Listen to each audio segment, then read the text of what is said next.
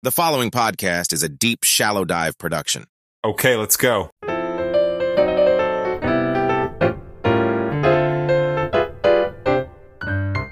Hey everybody, happy Friday. Okay, I'm in a much better mood today. Oh my gosh, what a mess that second Republican debate was. And when I listened to yesterday's episode, God, I sounded so sad and melancholy. I mean, I was tired. It was late at night. I was recording that episode. But anyway, definitely in a better mood today. And happy Friday to everybody. So, I spent some time yesterday looking through a lot of the feedback from various places about the debate. And a lot of it, I guess, did echo my sentiment. It seemed overall, I think everybody thought it was a hot mess and just a total debacle. I will say I did get a couple pieces of clarification that I wanted to pass on. I really didn't understand Chris Christie when he said Donald Duck, but I guess he was saying that Trump was ducking certain things. So it was a pun, I guess, but that definitely did not hit the mark with me, and I'm assuming it didn't hit the mark with other people. The one thing I still can't really get over was just how funny it was that the candidates were all bad-mouthing TikTok and that Fox literally aired a TikTok commercial during the debate.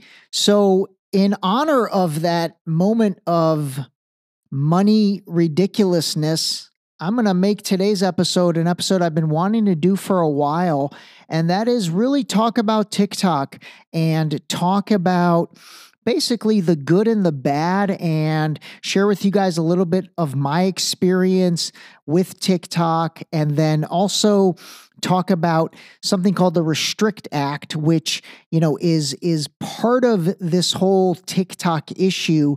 And in many ways, the Restrict Act is like the digital online version of what happened with the Patriot Act after 9/11.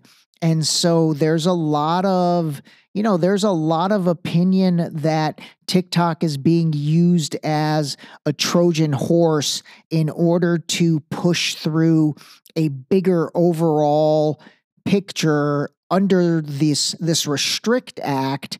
And that way there's a level of control online similar to really what was implemented with the Patriot Act after 9/11. So I'm going to play some clips for you guys from various sources. And again, I'm not really saying one thing or another. I'm not really definitively giving you an answer on this, but I do think that the discussion about TikTok needs to be understood a little bit more from actually what the content is on TikTok. Because again, I'm a late adopter to TikTok. It's been only probably 6 months or so that I've gotten on it and that I've been using it. And prior to that, I was in the camp of, okay, hey, this is weird. It's a Chinese spy machine. They're gathering our data. They're seeing what we're doing. And again, all of that potentially is true. But I did go through the terms of service, and then I looked at the terms of service for Instagram and Facebook and YouTube, and I will say they are all very similar. So in terms of what is getting collected data-wise, they're all very similar between TikTok and then Google and Meta, who is the parent company of Facebook. So that's that. And then from there, the other thing is when it comes to the apps that we download on our phones, whether you are an Apple user and you're using the App Store for your iPhone, or if you have an Android phone and you're using, I think, the Google App Store, the Google Play Store in order to download Android apps, it's surprising to me that more, I guess, emphasis isn't put on those parties, meaning Apple and Google. And for example, if they think that TikTok is doing something with the data that they're accessing on their hardware and then via their software that is downloaded through their app store, wouldn't you think that two of the most valuable companies in the world, Apple and Google, they would have put the kibosh on it? Like they would have said, hey, you know what? Yeah, we see what's happening. I'm sure the technology and the software is so dialed in that they basically know everything that's going on. And so, if there was a tremendous danger through accessing TikTok via the App Store on the iPhones or the App Store on Android devices, I would think there would be a level of expectation for Google and Apple to rein that in. And all of these Senate and congressional meetings and senators and congressmen, they should be adamant saying, hey, you guys can put an end to this potential issue so easily. But nobody's saying that. Nobody's doing that. They're not putting the onus on really the method that we could access TikTok. So again, I don't know what all that means, but it would seem to me that entities such as Apple and Google, they do their own due diligence to see if there's true potential for, I guess, something crazy scary. Otherwise, they would not let it in the App Store. There was an issue with that with the Uber app that occurred with Google, I believe, and that was kind of well documented years back, where the Uber app was accessing, data within our smartphones to then better route cars and things like that. And I know that got sniffed out pretty easily. And so you would think in this case they could. All right. Anyway, let's start off. I'm going to play for you something, and then I'm going to comment. So one of the bills that would ban TikTok is being pushed, as we said, by senators in both parties. It's called the Restrict Act. Just a real quick side note, I wanted to show everybody. See, that's an R, that's a D, that's an R, that's a D, that's an R, that's a D, that's an R. This is not a red versus blue issue. Now, the Restrict Act not only makes it illegal for Americans to use TikTok, it is the Patriot Act 2.0 for the internet. The bill gives the federal government the power to monitor any activity used by these suspected devices, virtual or otherwise. Essentially, they can monitor what you are doing at home 24/7 without even informing you. This includes things such as routers, video games, streaming apps, smart thermostats, Ring cameras, basically anything that uses the internet. Senator Lindsey Graham, who supports this and is here now. You got to be kidding me, Senator. Yeah, I don't think I support the Restrict Act. You don't support this because you were named as one of the supporters, because this is garbage.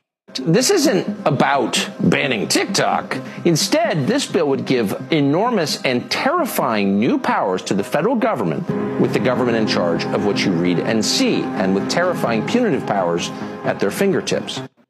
Okay, so that was a montage of clips that I spliced together.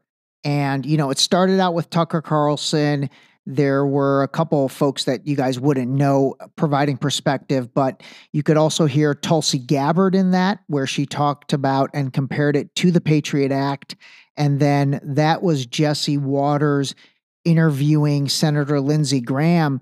And ironically, not only was Lindsey Graham's signature on the Restrict Act, he is a co-sponsor of the bill. And so when he said, is that the Restrict Act? I don't think I signed that. He did sign it. He literally was the co-sponsor of that bill. So think about that. And then Tucker kind of ended it.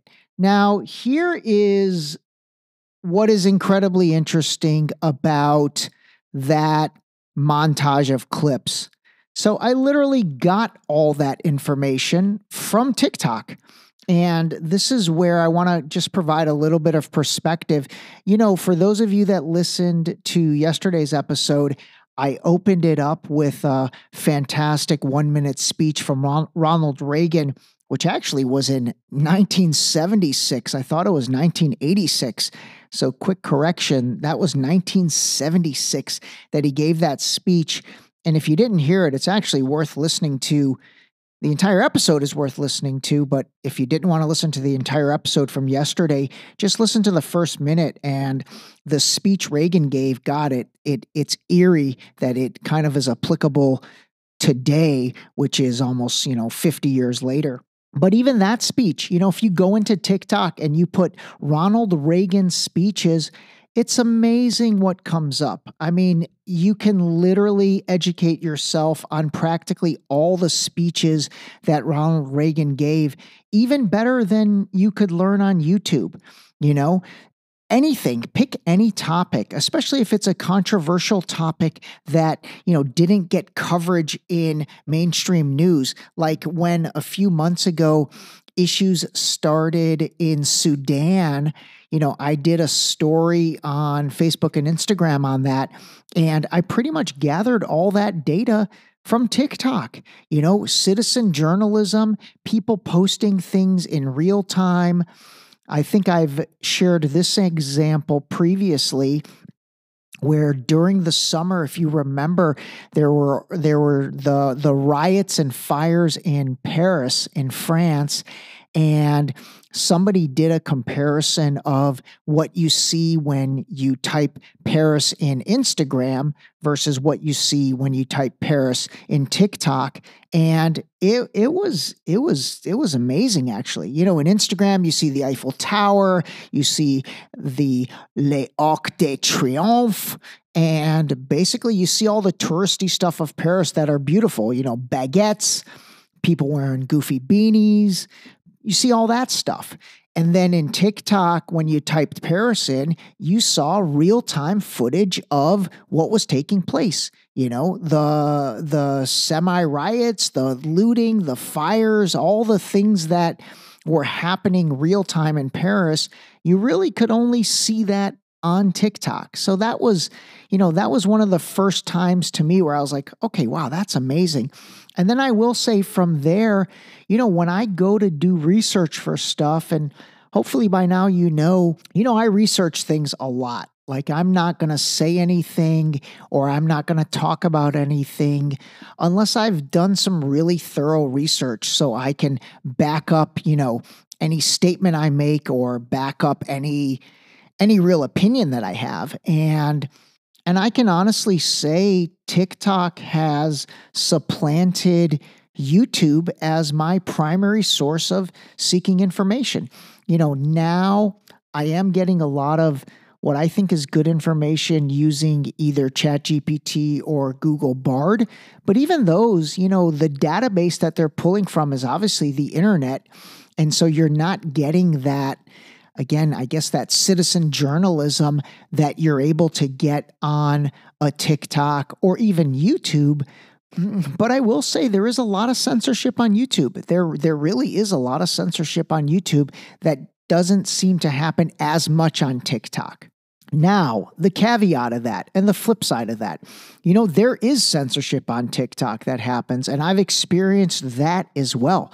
And I will say there was something I posted that was a little bit critical on China, not even in a really bad way. Oh, it was talking about the various surveillance systems and cameras in terms of the social credit score concept that is happening in China.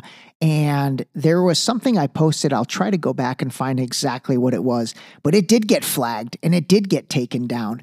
And then another thing, this was actually pretty funny. This is actually a pretty funny story overall.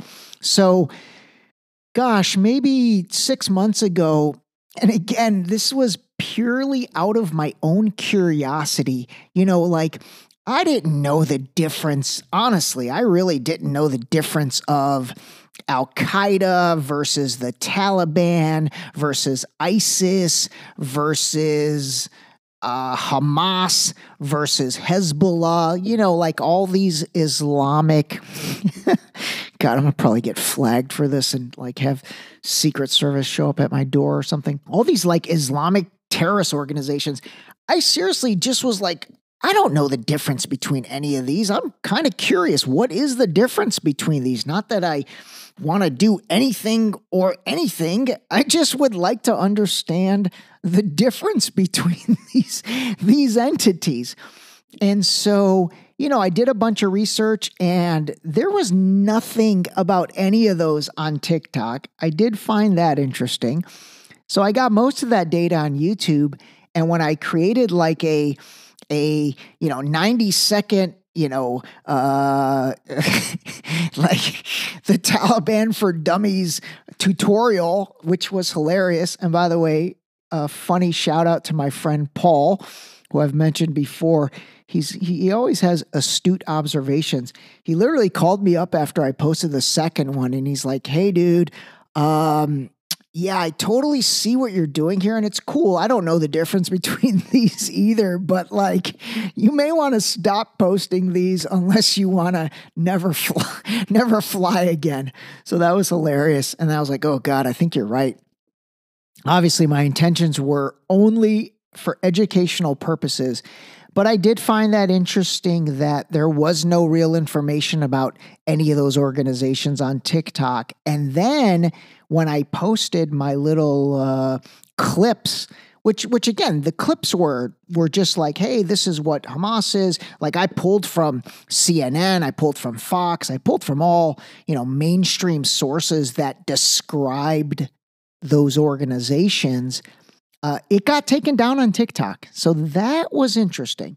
And, I want to be balanced about this. Like I'm not some huge, TikTok advocate saying that it's actually good and not bad. Again, I don't know at the end of the day if any of this stuff truly is good or bad. I can tell you they are all collecting our data. They are all, it's so ironic to me when I search something on any of the devices or any of the platforms, I should say, and speakers, which I have way too many of, or if I mention something, it's pretty crazy. Within hours, something shows up in my feed about what I was searching for or talking about. The searching, that one makes sense because I think they put cookies into the different websites and the different places that you go, and they can track that via those cookies. And then what they do with those cookies probably is why if you do a search on, let's say, coffee makers, that's why within hours you'll have, coffee makers in your Instagram or Facebook or Twitter or whatever feed, X, I should say. But as far as like the stuff that I talk about, that's interesting that I get ads and then also posts about that stuff when it's not directly, a website search where it can be cookied, but it seems like more of some type of listening software. I'm sorry, what? Yeah, I know. Some type of listening software. I might start interjecting some funny clips like that one.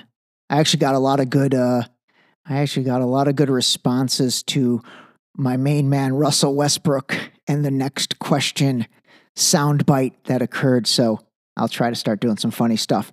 Anyway, at the end of the day, when it comes to TikTok, I want you to hear something else, which again, I think is very interesting. So give this a listen.